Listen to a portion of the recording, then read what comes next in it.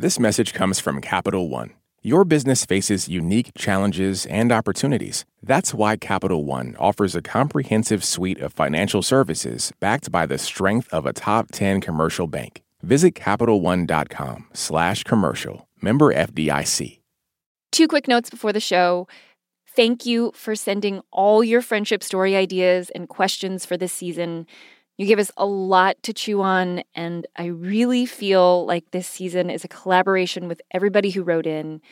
And one topic we got a lot of questions about was how to make friends as an adult. So we're teaming up with author and connection coach Kat Velos for a virtual event on Thursday, November 18th, 8 p.m. Eastern Time. It's going to be fast-paced and interactive, kind of like platonic speed dating. Hopefully, you'll walk away with some tools for sustaining and cultivating new connections.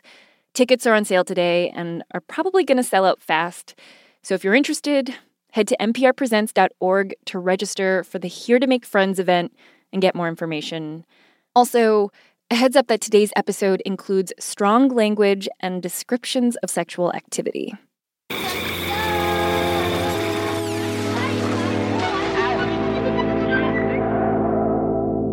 From NPR, this is Invisibilia. I'm Kia Miakanatis. And I'm Yowei Shaw. So we're going to start today with a song I love about a friendship dilemma that is really at the heart of what this episode is all about. Okay. It's by this artist named Moses Sumney. The song is called In Bloom, and it's about this really beautiful and awkward tension that can show up in a friendship. So I'm going to play you my favorite part.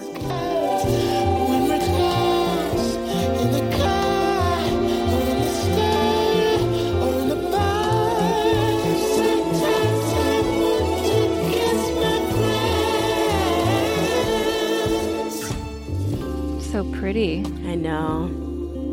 And he says, sometimes I want to kiss my friends. But then you hear that there's this tonal shift in the music, and he sort of backpedals on it. You don't want that, do you?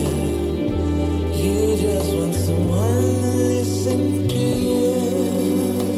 Who ain't trying to screw you? So he says, you just want someone to listen to you who ain't trying to screw you. Yeah, I mean, it feels like there's some universal law of friend dynamics. Once physical intimacy is involved, somebody's going to get hurt.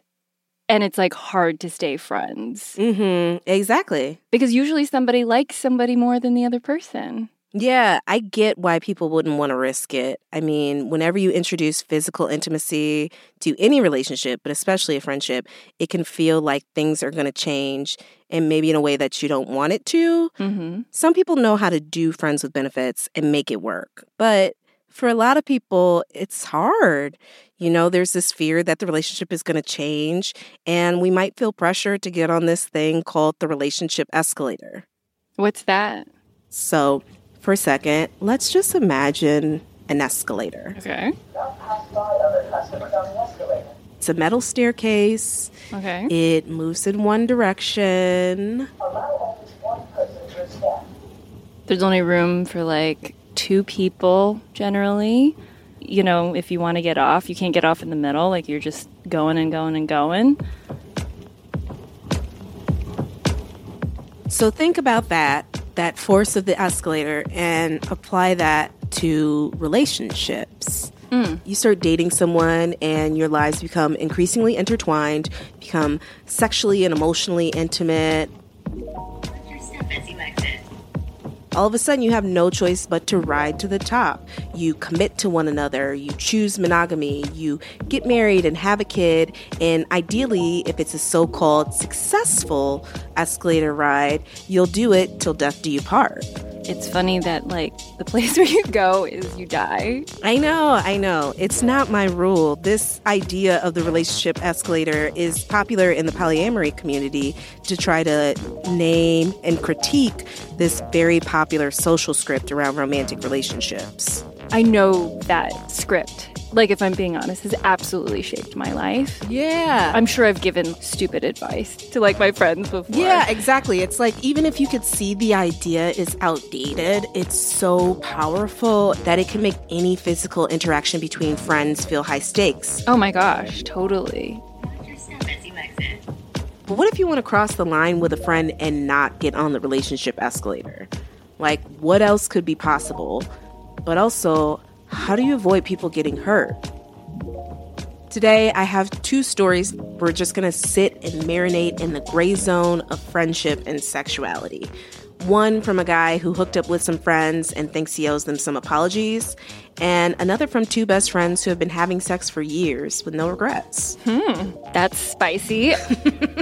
Okay, Kia, take it away. Watch your step as you exit. A lot of people want to ride the relationship escalator, but when they try, find it's a struggle. That's what it was like for one of our listeners who wrote to us, Kurt Fariska. When he looked at the women around him, he saw potential. I thought of them as really good friends that could blossom into something more. When Kurt was younger, he kept trying to get on the relationship escalator with different female friends again and again, kind of living up to his childhood nickname, Kurt the Flirt. And he had a strategy. Friends first, and then more one-on-one time, an exclusive one-on-one time, and even indications of affection. So holding hands, cuddling, those types of things. Kurt made a list of all the friends this happened with.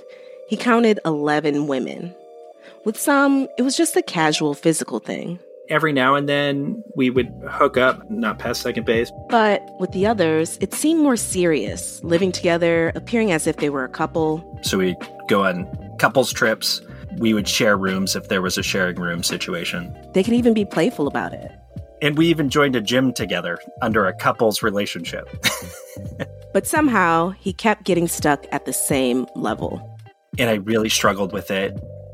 And in my head, it was, well, maybe you're not attracted to her in that way. Kurt felt like he failed at the relationship escalator multiple times. But then, by the time he was in his mid-30s, he came to the conclusion. It's because I was gay. It took Kurt a long time to acknowledge this. He came of age in the early 2000s when gay marriage hadn't been legalized yet, and just watching two gay characters kiss on TV was considered major progress.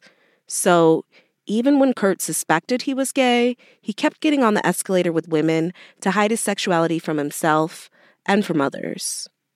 But eventually, he came out, and now, when he talks to other gay men about those failed escalator attempts with women, it's almost funny. I've been in multiple conversations where it's like, how far have you gone with a woman? And, you know, we sort of laugh about it or tease each other about who's gone the furthest, who hasn't. How does one measure in, like, what's a good or bad measurement? Yeah, I mean, I never went too far. So if we're rounding bases, you know, like second base I was a solid double every time. Like, get it into the outfield, I could at least get on second base. And then I was like, yeah, this is a good position to be in. Second base. I'm pretty sure that's copping feels, right? Anyway, one of those conversations with his gay friends happened earlier this year, and Kurt left feeling unsettled. He kept thinking about those complicated rides, who he was with on those rides. He had a revelation. There's somebody else having the opposite side of that conversation, and it probably sounds a little bit different than in our circles.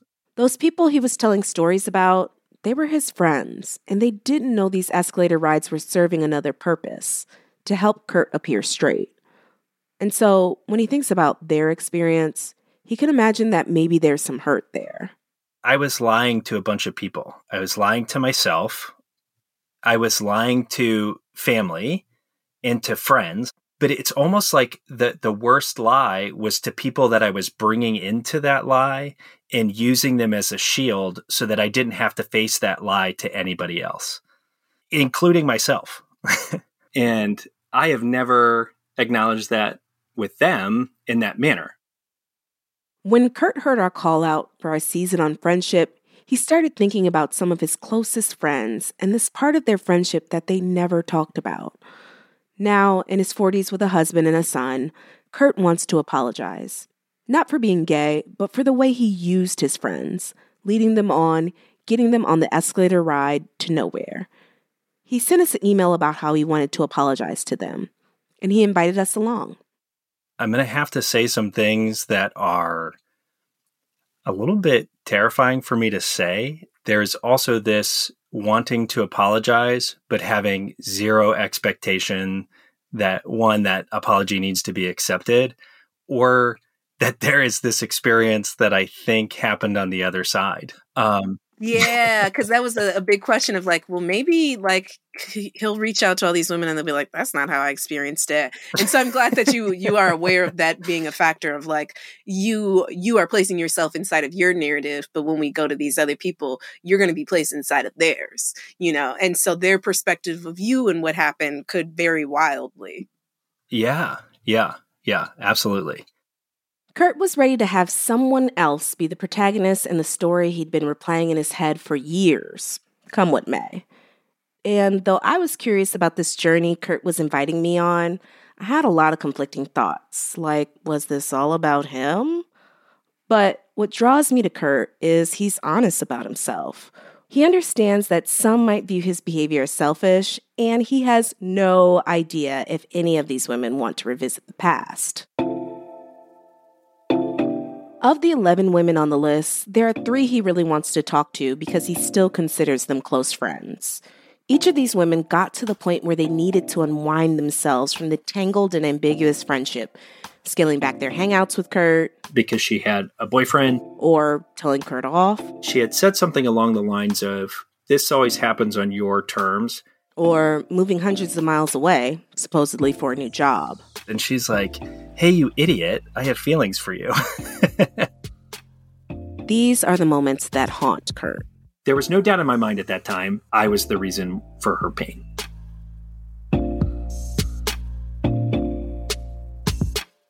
Now he wants to be the person he couldn't be back then.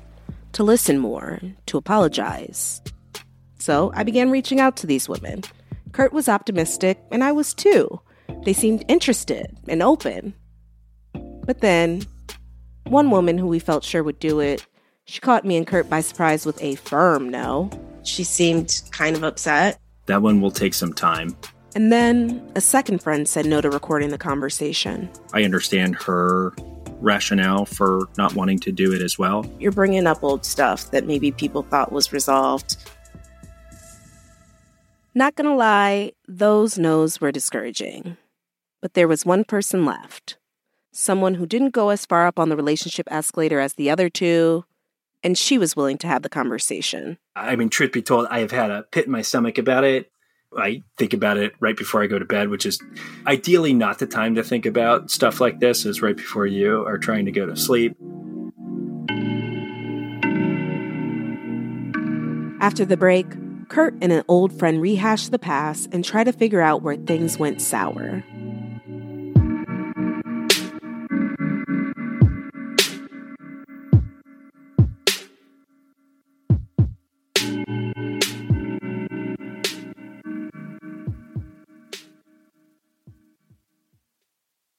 Support for NPR and the following message come from the American Cancer Society. Dr. Alpa Patel leads a team that researches cancer risk factors, and she shares how her team makes an impact. We always do what we like to think of as actionable science. So the work that we do makes its way to things like nutrition and physical activity guidelines for cancer.org, where millions of people come each year to learn about how they can better prevent cancer. To learn more, go to cancer.org. Support for NPR and the following message come from the American Cancer Society. Dr. Alpa Patel leads a team that researches cancer risk factors, and she shares how a new study aims to impact an underrepresented community. My greatest hope for the Voices of Black Women study is that it will help us understand and identify culturally tailored ways to change and really eliminate the unacceptable disparities for future generations of Black women as it relates to cancer. To learn more, go to voices.cancer.org. Yowei Shaw here, co-host of NPR's Invisibilia podcast. We need your help for an upcoming episode. We want to know, what do you only talk to your closest friends about? You know, like your guilty pleasures, your embarrassing sex dreams, or that weird bump on your skin? Send a voice memo to invisibiliamail@npr.org, and we may feature it in an upcoming episode. That's invisibiliamail@npr.org. Thanks so much. The one friend who agreed to talk to Kurt, her name is Kay Robinson. Are you nervous about talking to Kay?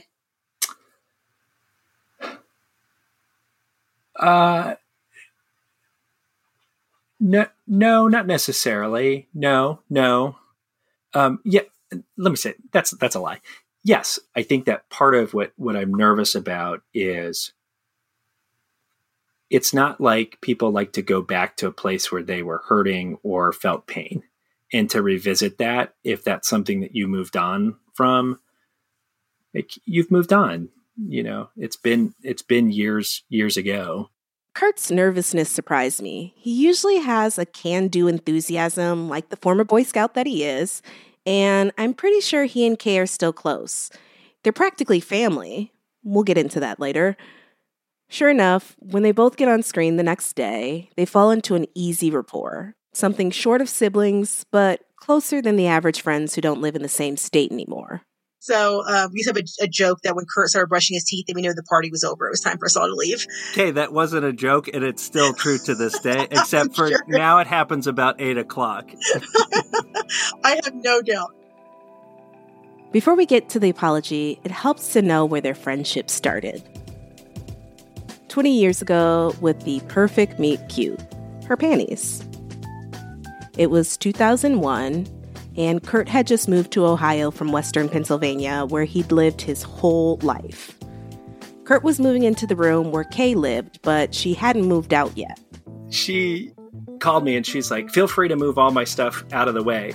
Well, she had laundry on her bed right before she had left. So it was still on her bed, and it was her undergarments. And so I'm sitting there, I was like, no, I'll just wait till you get back. So I slept on the couch for the first couple days that I was there. But that was my first intro for Kay. Eventually, the underwear owner returned in the flesh. Kay is so popular and likable, she's like a natural force of friendship. She is somebody who is just the life of anywhere that she goes. When she comes in, it is like the Tasmanian devil, you know, whatever's in his tornado cloud, hers is people. You might say the same about Kurt. Grad school Kurt was outgoing and inclusive, the type of person who'd invite everyone to everything, a plus one that just kept plussing. So they were similar in that way, both people persons. And that was a little bit attractive for both of them. A spark was there. You know, we had been flirtatious for a long time, but nothing relationship flirtatious, more just like, oh yeah, this would be fun. A few months after they first met, Kurt introduced Kay to just how fun he could be. It was a Halloween party, and Kay was wearing a candy necklace. Kurt, he wanted to taste. He was like, I'm going to eat some of your candy necklace. And I was like, okay. And I kind of pulled it away thinking like he was going to like take it no, he just went right from my neck and start like eating these things and like centrally like massage, like kissing my neck, I guess. And I was like, what is happening? Later, Kay sent me a photo of this moment. In it, her face looks less like a question and more like a statement. Wow. Her mouth is open, her eyes are closed, and Kurt's hand is wrapped at the base of her neck. You can't even see his face. It's just buried in there. I'm not gonna lie, it's pretty hot. You can tell it escalated from a flirty kiss on the neck to maybe slipping a little tongue. That was the first time that we ever like made out at this party. So we were in this corner, and then we thought it'd be really fun to just go do it in front of everybody, because then everyone's like, what is going on with these two? Because we were just the most random two for this to be going on with. From then on, making out at parties was their thing. Kurt still remembers Kay as a great kisser, and it was something they both enjoyed. These makeouts were also a little social gimmick, a party trick maybe, that they pulled out to thrill their friends, sometimes on the dance floor, sometimes in the backseat of a car. It was fun and salacious, and though they were friends, they agreed that they could be more if they needed to. They made a marriage pact. if they didn't make it to the top of the escalator with anybody else by age 30, they'd take the ride with each other. This little game they played, making out, it lasted for a few years until one night at Kurt's place when they got in a fight that was so bad, they didn't talk for months. This is the moment that Kurt's here to apologize for. It happened one night at Kurt's very nice and very cheap apartment near the airport. He was, of course, having a party, and somehow he and Kay found themselves in a room alone. Here's how Kurt explains it. I remember that night that you were interested in making out a little, and I pushed you away. However, Kay has a much more vivid recollection of that night. Even the pushing away, and we should let everybody know on this podcast, when I say push away, I mean he physically pushed me into a wall. As Kay explains her memory of that night to Kurt, she remembers that they quickly kissed earlier in the night, and she'd assumed that maybe they'd kiss more later, like they do. And so when she found Kurt later that night in his room, laid out across his bed, I make a move and you're like, nope. And I was like, Kurt, stop. And you were like, no, Kay, for real. And you pushed me into a wall. I hit the wall. And I remember coming out. I said, Kurt's such an asshole. I'm so fucking done with him. And I jetted out the door. And I drove home and I was so pissed the whole time. I was just so mad.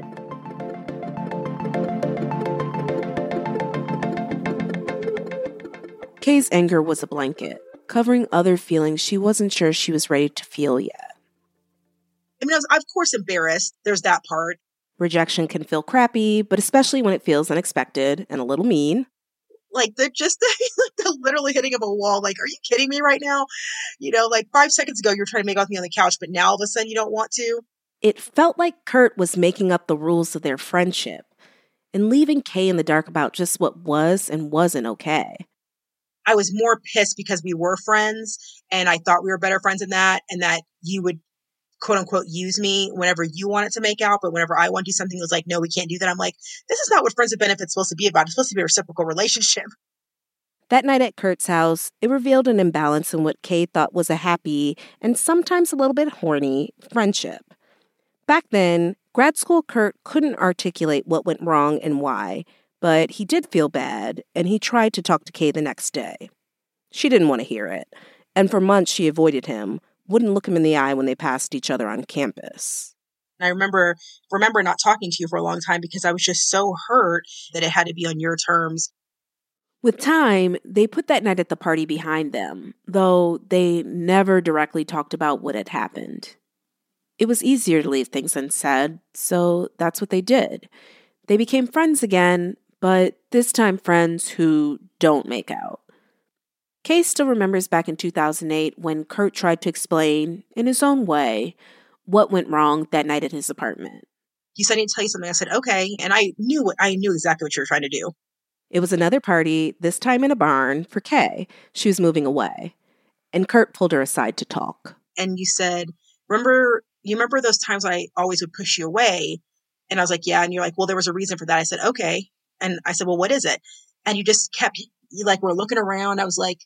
I said, you can just say it, Kurt. And you're like, no, I can't. I was like, yes, you can. It's me. And you were like, I can't say it out loud. I can't say it. I said, well, I'm not going to say it. It's your story. So you have to say it to me if you want to say it to me. And you said, well, I think that maybe and I just kept looking at you. I was not letting you get it because then you went into your defense shutdown mode that you do sometimes. And you were like, no, never mind. We'll just talk about it later. I go, Kurt, I'm literally moving tomorrow. So you need to tell me now before I move away. And I said, I know what you want to say. You just need to say it. I love you. I don't care what you tell me. And then I remember you didn't get emotional because you're Kurt. You rarely show emotion, but you kind of got verklempt.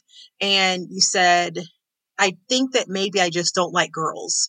And you just would not say, you still never said it. You never actually said the word gay. You just said, I think that's all I can say right now. And I said, okay. I said, well, I love you. And I give you a big old hug.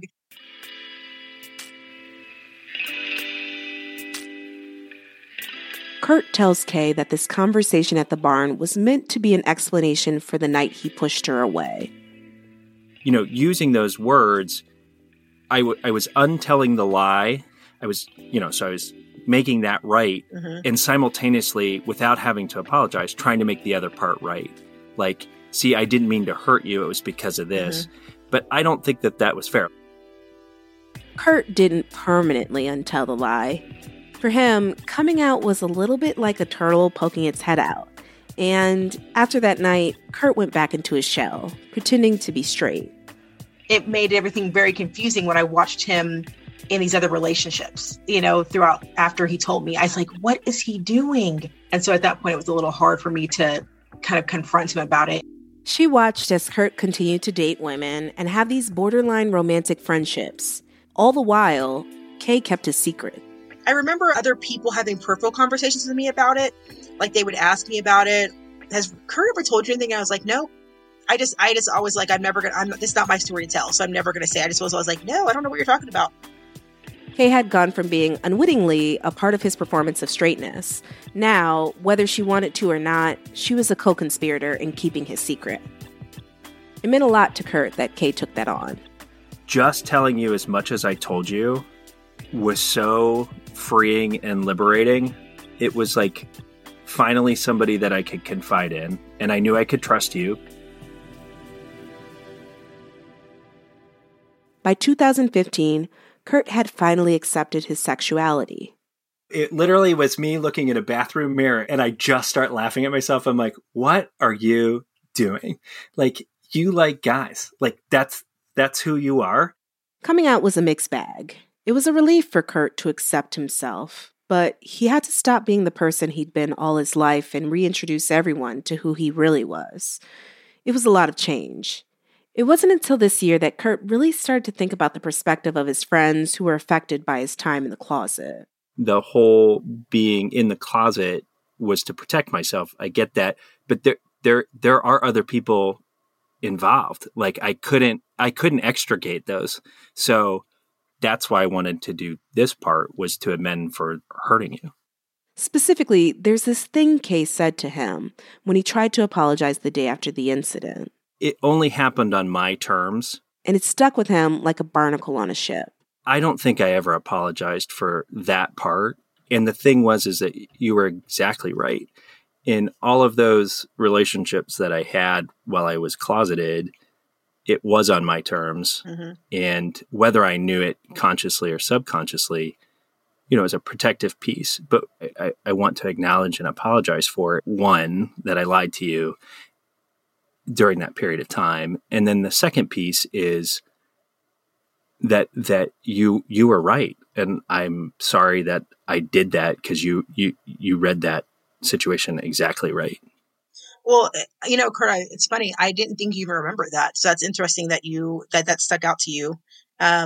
First, you don't have to apologize to me, because everybody goes through their own process. And I don't take it as you lying to me as much as you were protecting yourself at that time from whatever you thought was going to be the outcome if you were to come out, or if you were to accept, what was happening in your life, in your heart. But I do appreciate the apology about the second part, because that was, I vividly remember that being a really big point of contention.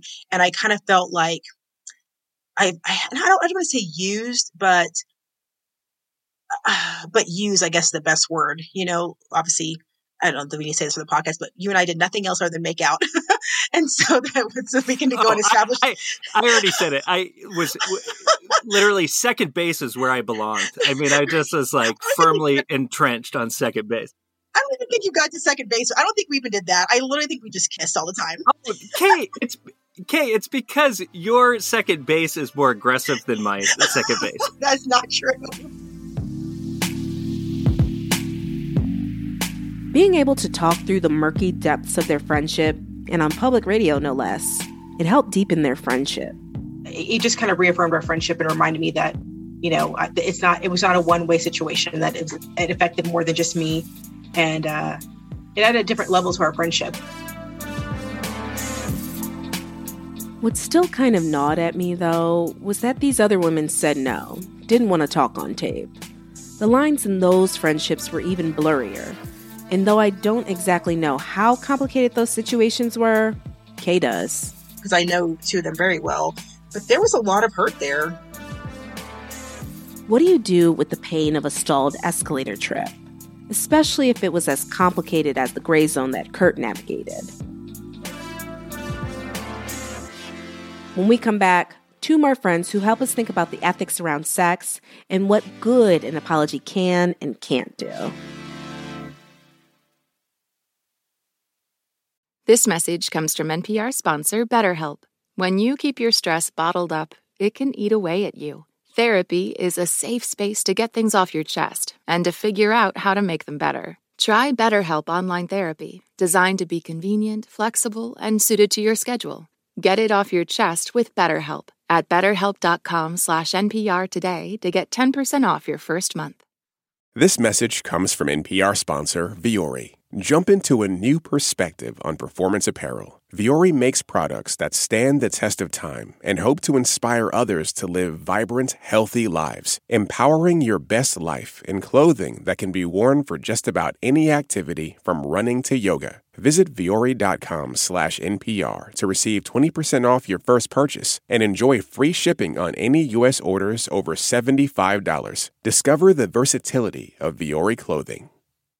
This message comes from Capital One, offering commercial solutions you can bank on. Now more than ever, your business faces unique challenges and opportunities. That's why Capital One offers a comprehensive suite of financial services, all tailored to your short and long-term goals. Backed by the strength and stability of a top 10 commercial bank, their dedicated experts work with you to build lasting success. Explore the possibilities at CapitalOne.com/commercial, a member FDIC. This message comes from NPR sponsor Teladoc Health. There are lots of reasons for wanting to be healthy. Family, work, living a fuller life. Teladoc Health understands. Whether you have diabetes, high blood pressure, or just need to manage your weight, Teladoc Health can help. Visit teladochealth.com/what's your why for more information. That's TELADOC health/what's your why. This message comes from NPR sponsor Osea with skincare sets for Mother's Day in giftable boxes with savings up to $48 and free shipping for a limited time. For 10% off your first order site-wide, go to OSEAMalibu.com and use code MOM. Last year, over 20,000 people joined the Body Electric study to change their sedentary, screen-filled lives. And guess what? We saw amazing effects. Now you can try NPR's Body Electric Challenge yourself. Listen to updated and new episodes wherever you get your podcasts. Kurt and Kay's apology went well, but I kept worrying about the other two women. Friends he believes he led on or deceived and maybe broke a heart. Kurt eventually did have those conversations off mic, and one went well. The other, Kurt says it didn't go that great. It was actually pretty difficult. I don't know exactly what went wrong, but I do know that apologies and sex, that's a tough combo. I reached out to some folks who know a lot about sex and apologies to try to think about this complicated situation, both from Kurt's side and his friends. I'm Quill Kukla. I'm a professor of philosophy at Georgetown University, and I'm also a Humboldt scholar at Leibniz University in Hanover in Germany. I'm Cassie Herbert. I am a professor of philosophy and women, gender, and sexuality studies at Illinois State University. Quill was Cassie's dissertation advisor at one time, but since then... I would count Quill as one of my very good friends. We have written together, we've traveled together, we have boxed together. So, in a season about friendship, it made sense to talk to them together. They both researched sexual ethics, which they explained to me as the study of what's right or wrong in regards to sex. You know, how it can go well or badly. And when we're talking about sex here, Quill has a pretty broad definition. I actually come back to something that my son said when he was 8 years old. I said to him, "Do you even know what sex is?" And he said, "Well, it's when two people who like one another play with each other's bodies for fun." I actually thought it was kind of a lovely definition of sex because it wasn't heteronormative and it didn't require that anybody's bit be stuck inside anybody else's bit. It was about playing with bodies for pleasure. So Kurt and his friends were playing with each other's bodies, and it was fun. it also served this other purpose, to make Kurt look straight. And for that, he wanted to apologize. But Quill says that merely using someone isn't necessarily an egregious or uncommon wrong. We use people all the time for all sorts of social reasons. A lot of people want to get married in the abstract, not to any particular person. They want to get to the top of the escalator. They want that social status of being married. And so in that sense, whoever they find to marry, they're using instrumentally to achieve a certain social goal. It's not ideal, but it's the way that sexuality goes a lot of the time. However, Quill went on to explain that, from what they can tell, the way Kurt used these women was more than just not ideal.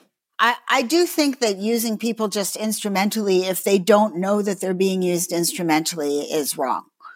So I do think that in that sense, he wronged these women, and that deserves some sort of restitution or apology.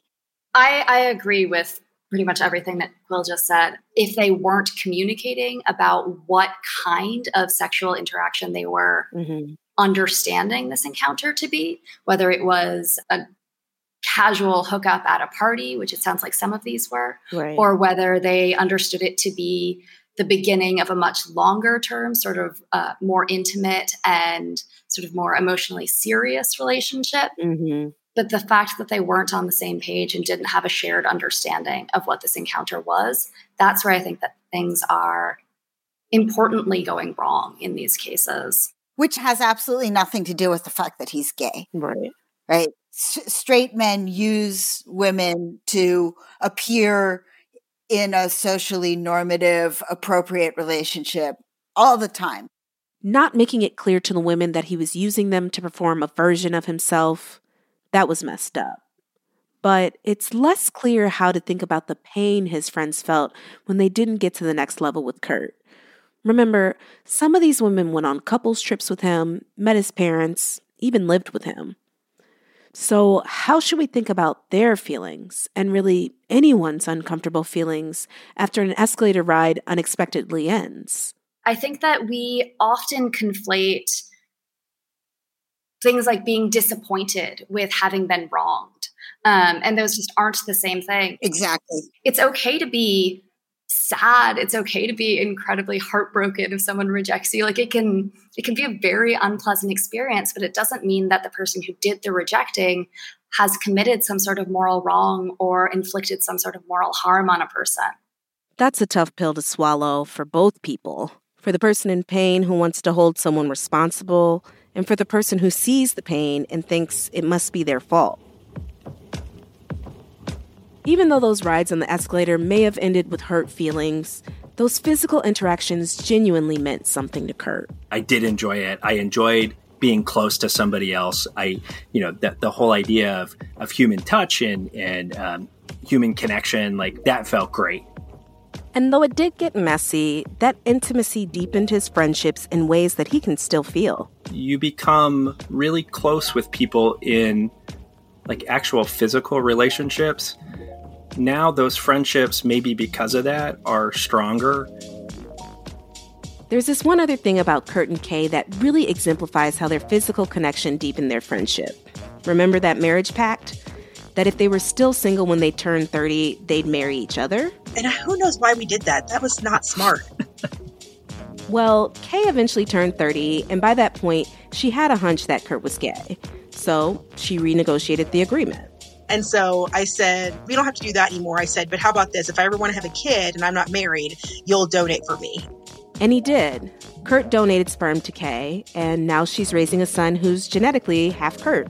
It just still makes me laugh so hard that, like, out of all the relationships and things that you had and people and how far you went or whatever the case was, we didn't go further than kissing over some candy necklaces, but we have a child together. Everybody else just had these moments with you. I'm like, well, I've got literally his DNA right here in my house. Kurt and Kay found a completely different path to take. To a sperm donation, which is a pretty big departure from the relationship escalator for many of us. But what if we imagine a world where there are no clear boundaries between sex and friendship? where you don't feel pushed to get on the relationship escalator just because you've gotten physical with someone? What could our friendships look like then?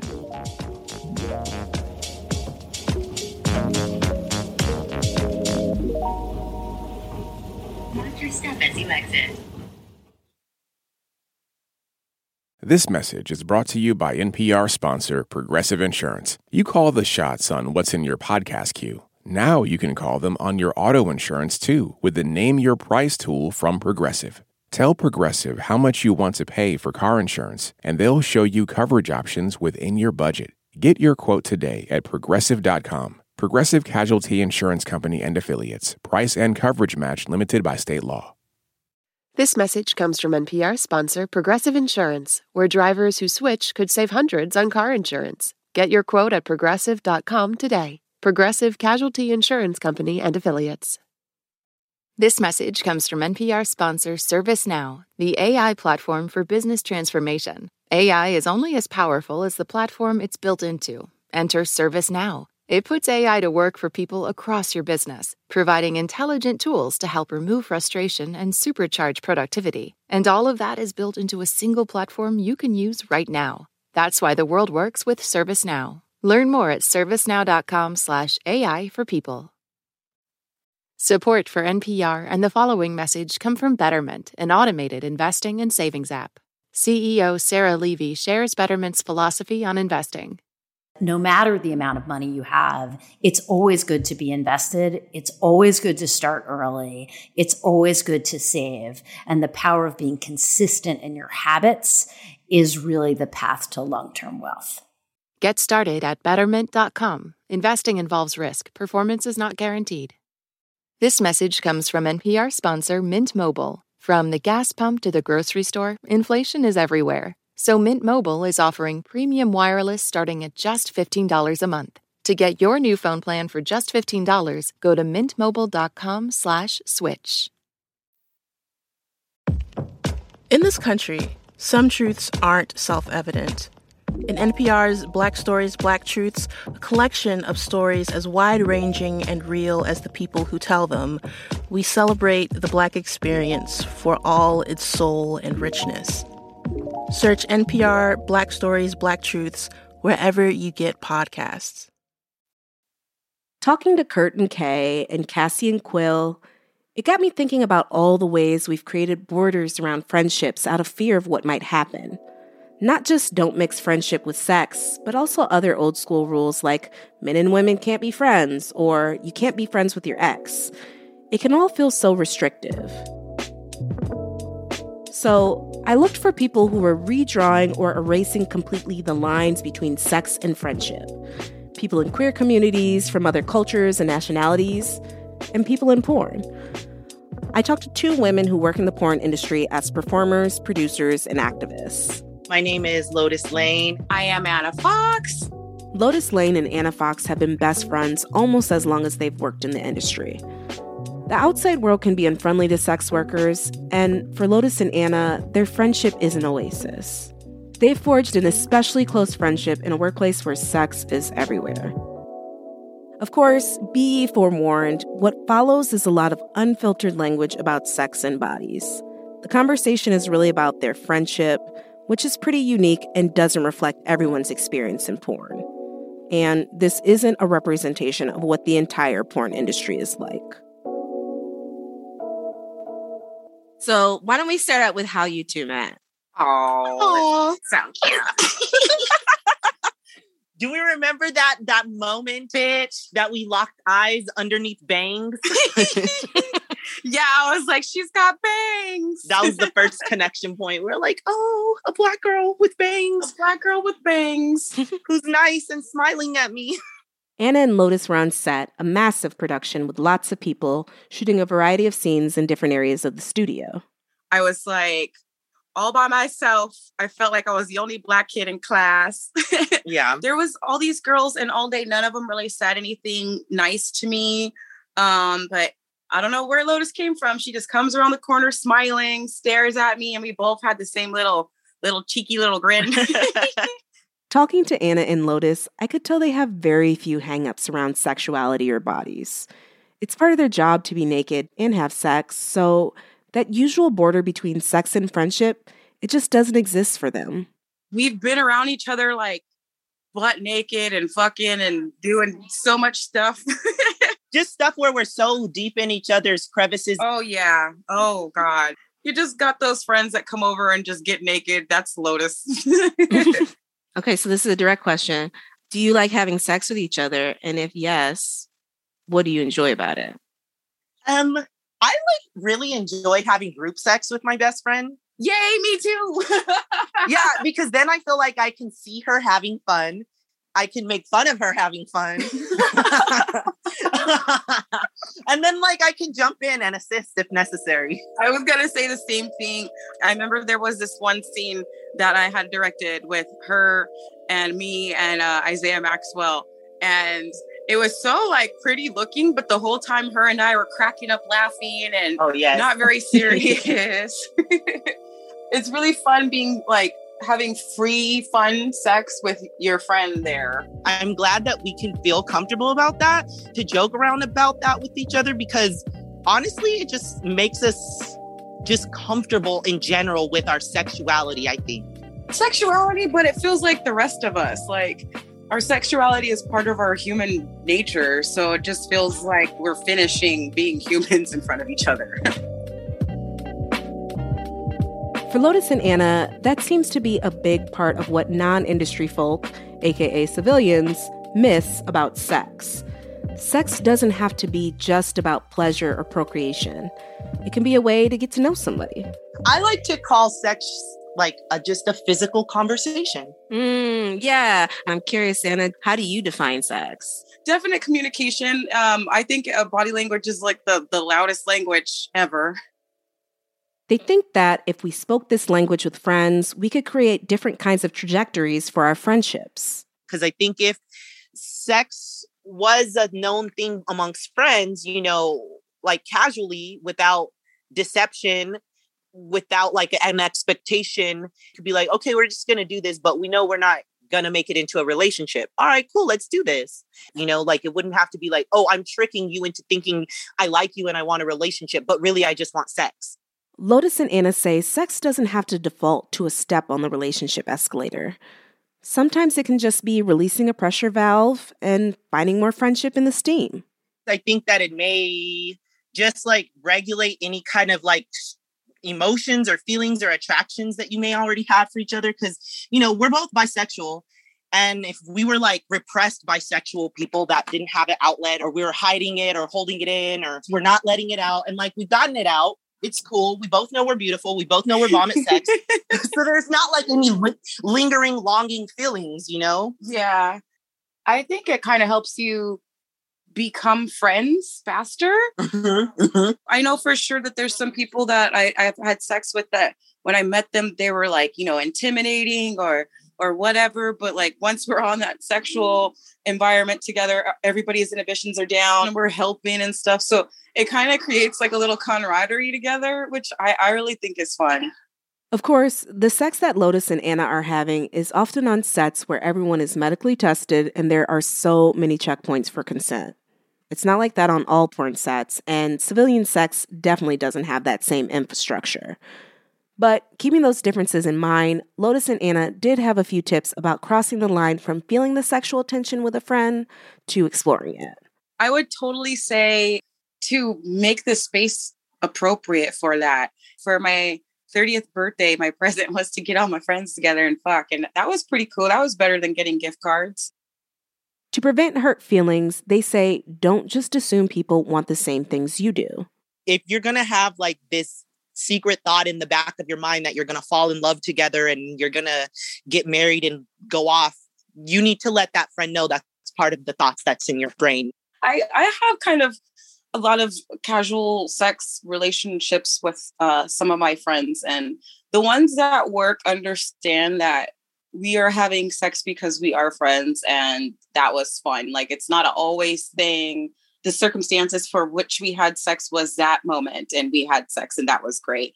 The friend sexual relationships that don't work are my friends that think because we had sex, we are now dating. You are going to come meet my mom. those are the ones that always kind of like, I have to cut ties with them because those are not my intentions. The biggest thing is getting on the same page about what you want from the interaction. Beyond that, they think it's actually pretty simple. I think if you want to fuck your friend, you should just have a good time. Life's too short to be afraid of sex. Make sure you're safe, make sure you're consenting, and why not? So have sex with your friends. Or don't, it's a personal preference. Either way, Lotus and Anna and Kurt and Kay show that if you open up to intimacy with your friends, it doesn't have to equal disaster or marriage.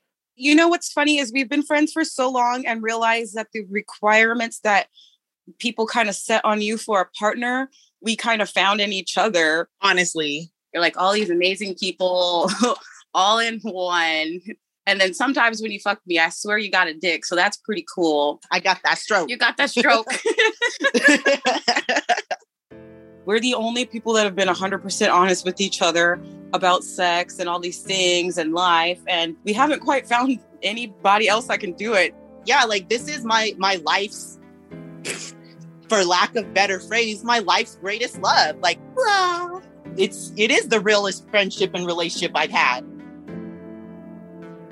There was a time that I was getting in a fight with one of my family members that was living with me.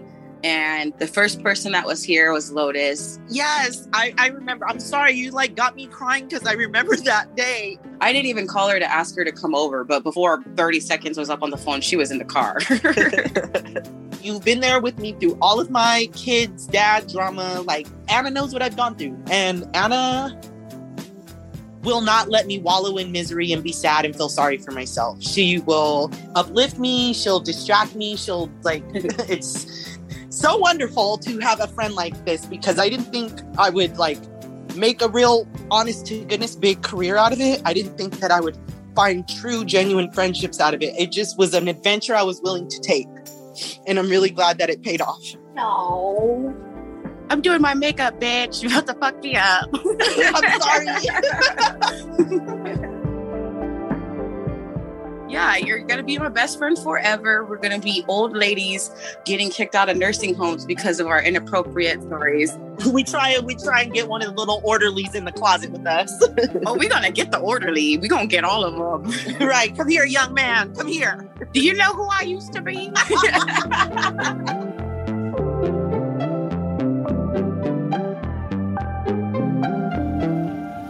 Watch your step as you exit.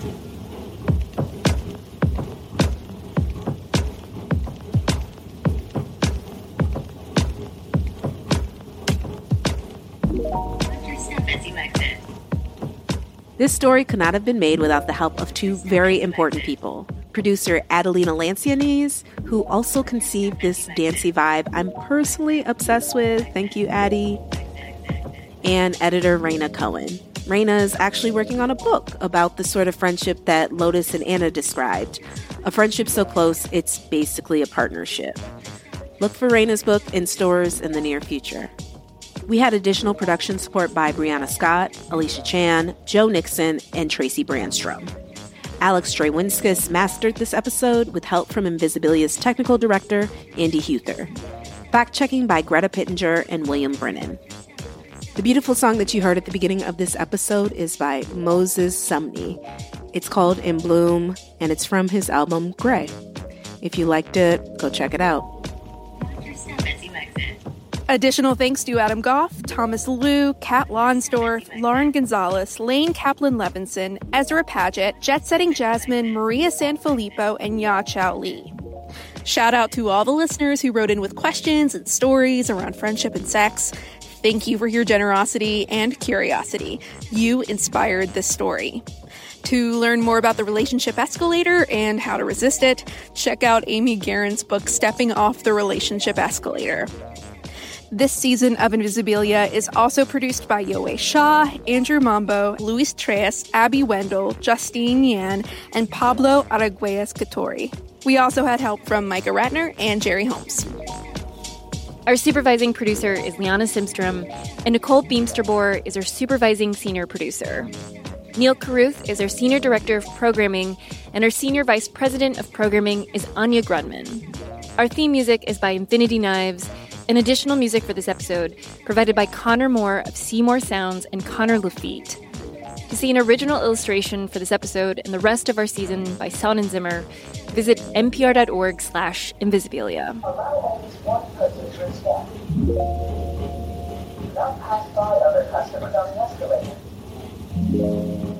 We'll be back next week. Watch your step as you exit.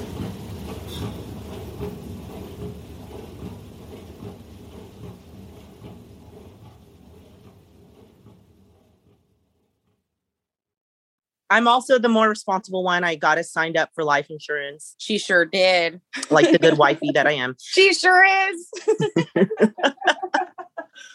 This message comes from NPR sponsor, the Capital One Venture Card. Earn unlimited 2x miles on every purchase. Plus, earn unlimited 5x miles on hotels and rental cars booked through Capital One Travel. What's in your wallet? Terms apply. See CapitalOne.com for details. Support for NPR and the following message come from IXL Online. Is your child asking questions on their homework you don't feel equipped to answer? IXL Learning uses advanced algorithms to give the right help to each kid, no matter the age or personality. One subscription gets you everything. One site for all the kids in your home, pre-K to 12th grade. Make an impact on your child's learning. Get IXL now. And NPR listeners can get an exclusive 20% off IXL membership when they sign up today at IXL.com/NPR. All that sitting and swiping, your body is adapting to your technology. Learn how and what you can do about it. I really felt like the cloud in my brain kind of dissipated. Once I started realizing what a difference these little breaks were making, there's no turning back for me. Take NPR's Body Electric Challenge. Listen to the series wherever you get your podcasts.